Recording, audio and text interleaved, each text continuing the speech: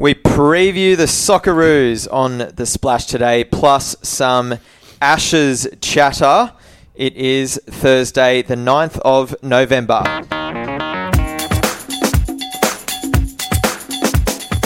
Welcome into the Splash. I'm your host, Phil Pryor, and I'm joined straight up by cricket journalist for Fox Sports Australia as well, Joe Barton and Jacob Carup. How are we, boys? Good, mate. Yourself? Yeah, very well, yeah. Jacob, second podcast for the day for me. Exactly. That's what we're going to talk about in a moment. Find out exactly what happened on the cricket podcast today. Look, just quickly, we did a full Ben Simmons discussion on the Splash yesterday, and the content keeps coming. The insane numbers he's put up from his first 10 NBA games, basically. Shaq-like to begin with. What do you reckon, Joey? I'm a huge basketball fan and a huge Shaq fan as an Orlando Magic tragic for many years. And 7 double-doubles from his first 10 games, which equals the great Shaq from a rookie season. Yeah. Well, let's see if he can keep it up like Shaq. I don't want him to get quite the same physique as Shaq. I like the slightly more athletic looking Ben Simmons, but mate, what a performance he's put in for the first 2 weeks of the season. Ben Simmons, the new Jared Hayne for Fox Sports Australia. But, that's people are just lapping up the Ben Simmons content, and with good reason too, Fair to say he's going a bit better than Jared did in America. That's a very fair point, Jacob. Look, also, we're going to be discussing the Socceroos crossing to David Weiner from Honduras on the Splash today. Also confirmed, Matt Moylan has joined the Sharks. That is now official. But as we've mentioned, we've got the cricket boys in the room. Bit of cricket talk first.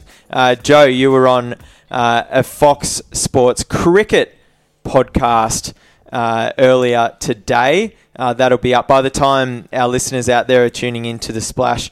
That'll be on the Fox Sports cricket podcast as well. What was spoken about? Who was on it, first of all, and what did you guys discuss? So it was Tom Morris, who's a cricket guy, cricket writer from Melbourne, and we had great columnist Brett Jeeves, former Australian international. He was on where the three of us discussed and put our minds together to come up with the Australian 11 for the Gabba, who we think it would be or who we think it should be. Yeah. It's a podcast we did about a month ago, and yeah, basically there's been some changes to the team. So including a few people being outvoted, and Jeeves wasn't happy with a few of my votes, and I certainly got outvoted on times as well. A little bit heated at times, that podcast. Always does with Jeeves. He loves coming off the long run and is very off firm. The back fence. Yeah, very firm with his opinions, and he is. Doesn't actually hold why back. I resigned from the selection panel and sat this podcast out. Yeah, good call. To be honest, I reckon. And we also so we came up with our 11, which you can hear if you tune in. I don't know if I should reveal it here or on the other podcast. I don't want to take their numbers away. No. But we also spoke to Daily Mirror journalist from the UK, Dean Wilson, who's across everything England cricket, talking about the latest on Ben Stokes, whether he thinks Ben Stokes is going to play. He still thinks it's unlikely.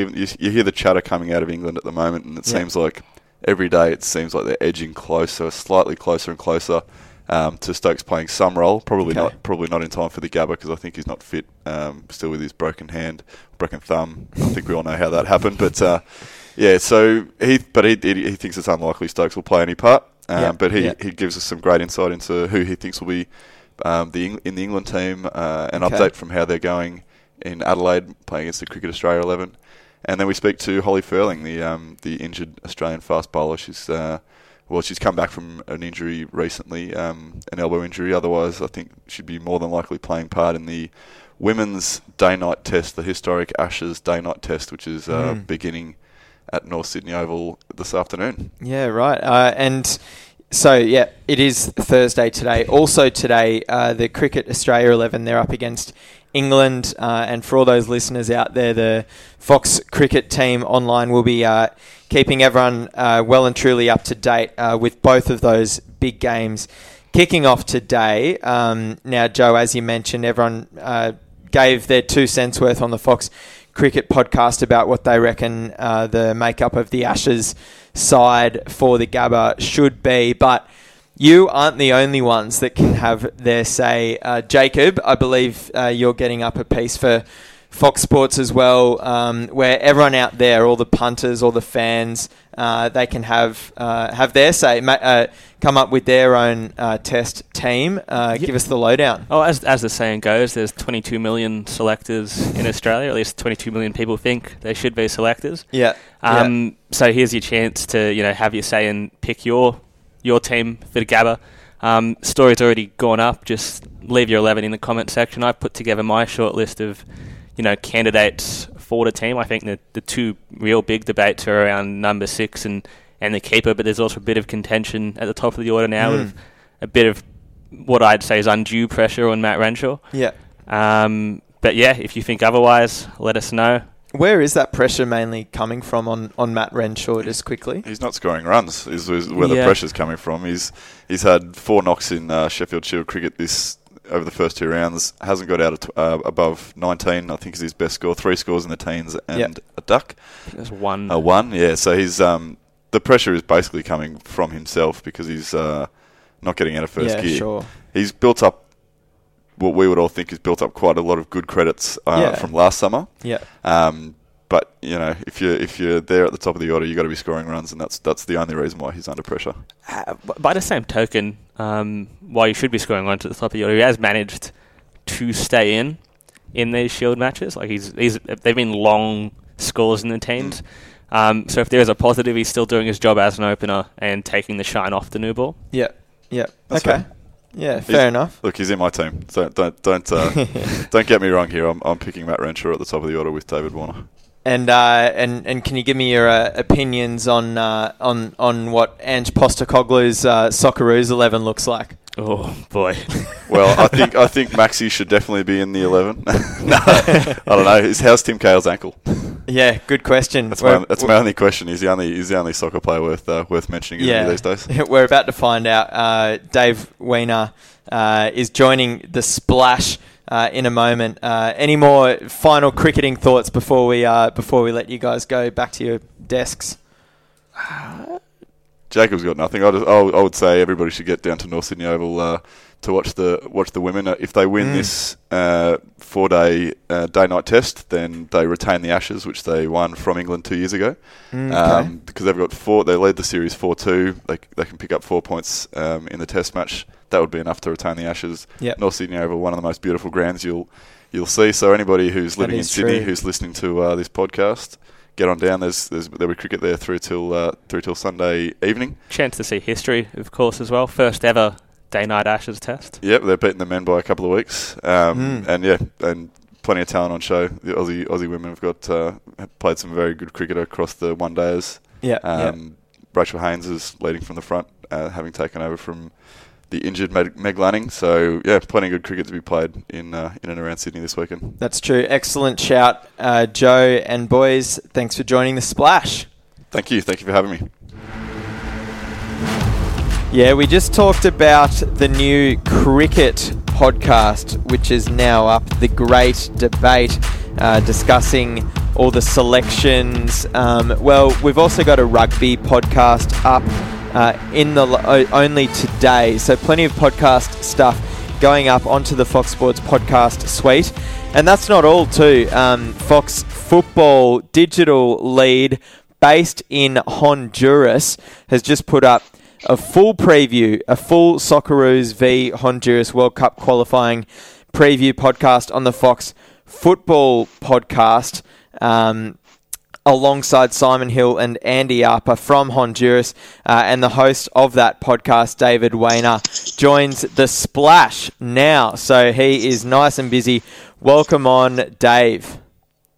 Hola, amigo. How are you? Is that the Spanish, right? That's the extent. 2 words. Nice. Is that all the language you need over there, or are you struggling a little bit? Yeah, I thankfully got a few people around me who can put a few more words together. But I tell you what, there's nothing like the language of communication of smiling and hospitality and generosity, and that's what we get here at Honduras. They're lovely, lovely people. Really? So it hasn't been too hostile towards the Australians over there? Anything but. They're just... Look, obviously we're around the hospitality areas. That's where they're saying. But we went out today after training and ventured down to one of the street stalls to buy some jerseys, and traffic stopped as people ran down their windows and said hello and cheered Honduras and threw out whatever English they knew. And so there's no mistaking the nationality of you lot over there. No, not really. Well, the Fox Sports Australia shirt probably gave it away. Right. But no, look, there's no doubt they are aware of the perception and the problems that are being reported on, and they are aware of their issues that they have here. But as I said, we've only been welcomed. The Australian team's only been welcomed and looked after, and just a beautiful. Everyone we've met have been beautiful people. And it was a Peter Hellier joke of all things that's really riled up the locals. Unbelievable on the project. Look, and what is happening, and not dislike what would happen if when Australian media looks for what other people are saying about us. They're not missing anything. They're media monitoring to the real nth degree. And Peter Hellier's comments from 2 weeks ago resurfaced this week when he said that, what happens? Australia beats Syria, then they go and they play in the murder capital of the world. It was not at the moment, has had that title. Who do they play next? ISIS. And look, the benefit of the doubt to Peter Hellier at the time is banter in Australia, good humour, in a very Australian paradigm. Did not go down well here. Great. A different culture over there. Different. And the thing is football's in such a global context that whilst you might not get it, what was really weird was that he went back again and made more jokes about it today. And I've got to say, it has genuinely hurt people. We probably made, when we first drew Honduras, I made no apologies on our Fox Sports Australia website. The crime rate, the history was part of what we painted and part of what we reported, because that is part of the story here. But there's also got to be a little bit of sensitivity, a little bit of context. We're here now with that context. We can bring that context back. And there's a really perfect explanation of how the guys over here feel about it. There's a story on site. It's also in our Fox Football podcast that you talked about. We've got the chief editor of one of the newspapers here that's covering the game really diligently and vibrantly. And he said, look, the people are hurting because we know it's one of the things we have to work on here. Yeah. Enough of poking fun at us, Let's talk about the football. It's a cheap shot, as Andy Harper described today, because it is a problem here, and they're very sensitive about it. And who are we to come along bullying them about their social issues? As I said, really lovely people. They've got problems with gang crime here, not in the particular area I'm in. They're aware of it. They're working through the government, police, to try and reduce those rates. But those comments really struck a chord. It's a sore spot. It's a genuine sore spot. Depending who you speak to, some people say that it is going to create a sense of motivation and a source of siege mentality for the players, because you've got to remember, it's not just the media talking about it. The players are talking about it. The Honduran FA are talking about it. The politicians are talking about it. The people running the presidential election have spoken about it. Wow. So let's wake up a little bit. We're in a very global picture here. It's become a very key part of the narrative towards this game. Interesting. Yeah, well, luckily, I give a lot more credit to the Fox Sports Australia and the Fox Sports football audience than the project audience. Anyway, so I think we can move on here and actually talk about the on pitch action and everything surrounding that, and be a little bit more sensitive towards social issues over in Honduras. Dave, you just mentioned Andy Harper a moment ago. So Simon Hill, yourself, and Andy Harper have a full 40 or so minute, 53-minute bumper preview podcast on the Fox Football podcast.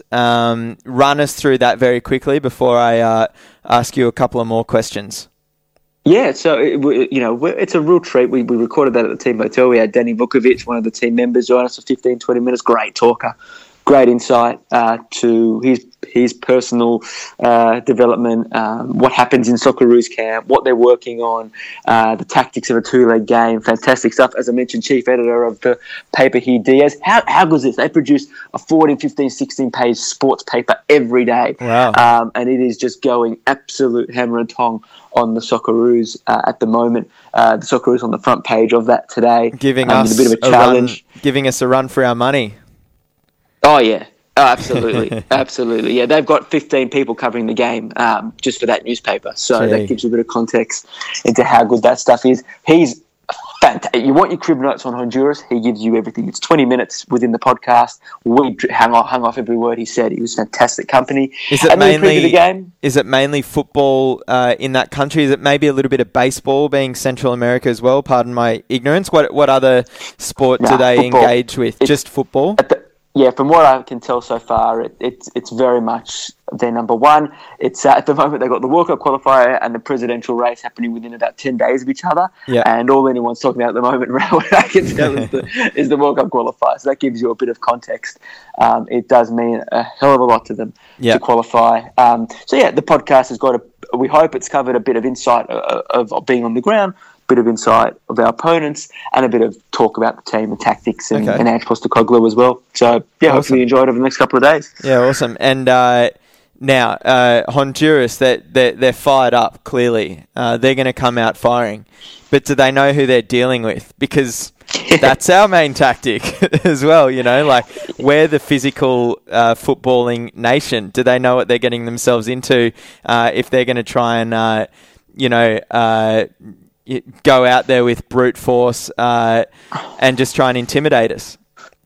Look, it's going to be so interesting, and that's what's so compelling. More as a neutral, because it's a bit more nerve-wracking if you're invested in the Socceroos like so many Australians are. Yeah. Because you just don't know which way this tide is going to go when it all hinges on exactly what you touched on. The helter-skelter intensity of the first game. We've seen the stadium from the outside. It's just going to be a furnace on game day. It's going to be a heaving atmosphere. That's something for the Australians to cope with.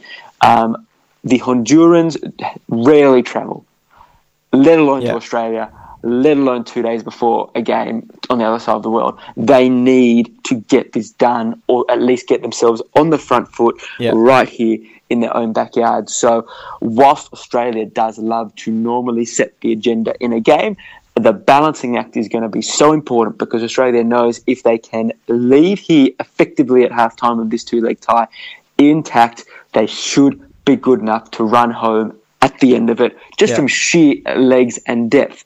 But Honduras are just going to be up for a fight, a scrap, a brutal battle. They'll press so intensely against Socceroos, and it's going to be a real test of their wherewithal. It's going to be a real test of their technique, and it's going to be a test of their ability to adapt, because even the pitch is going to be, we're going to see it tomorrow, and I believe there's a few question marks about it. And the side just cannot switch off for a second, because Honduras have real pace.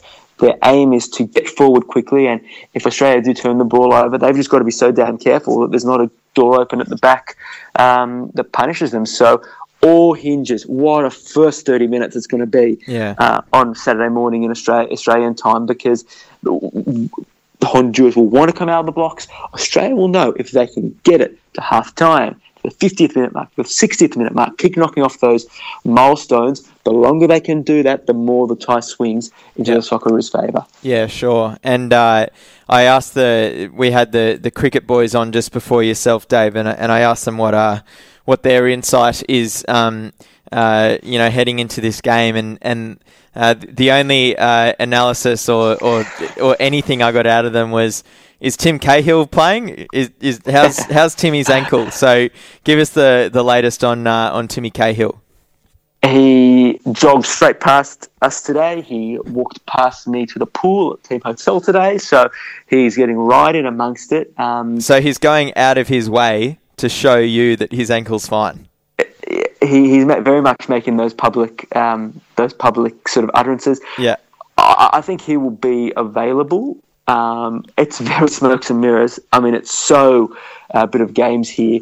I don't think they would have brought him over just for his leadership. I think that's a long way to come for a off-field presence. Yeah, I don't think he would have started regardless. I think Tommy Juric will start.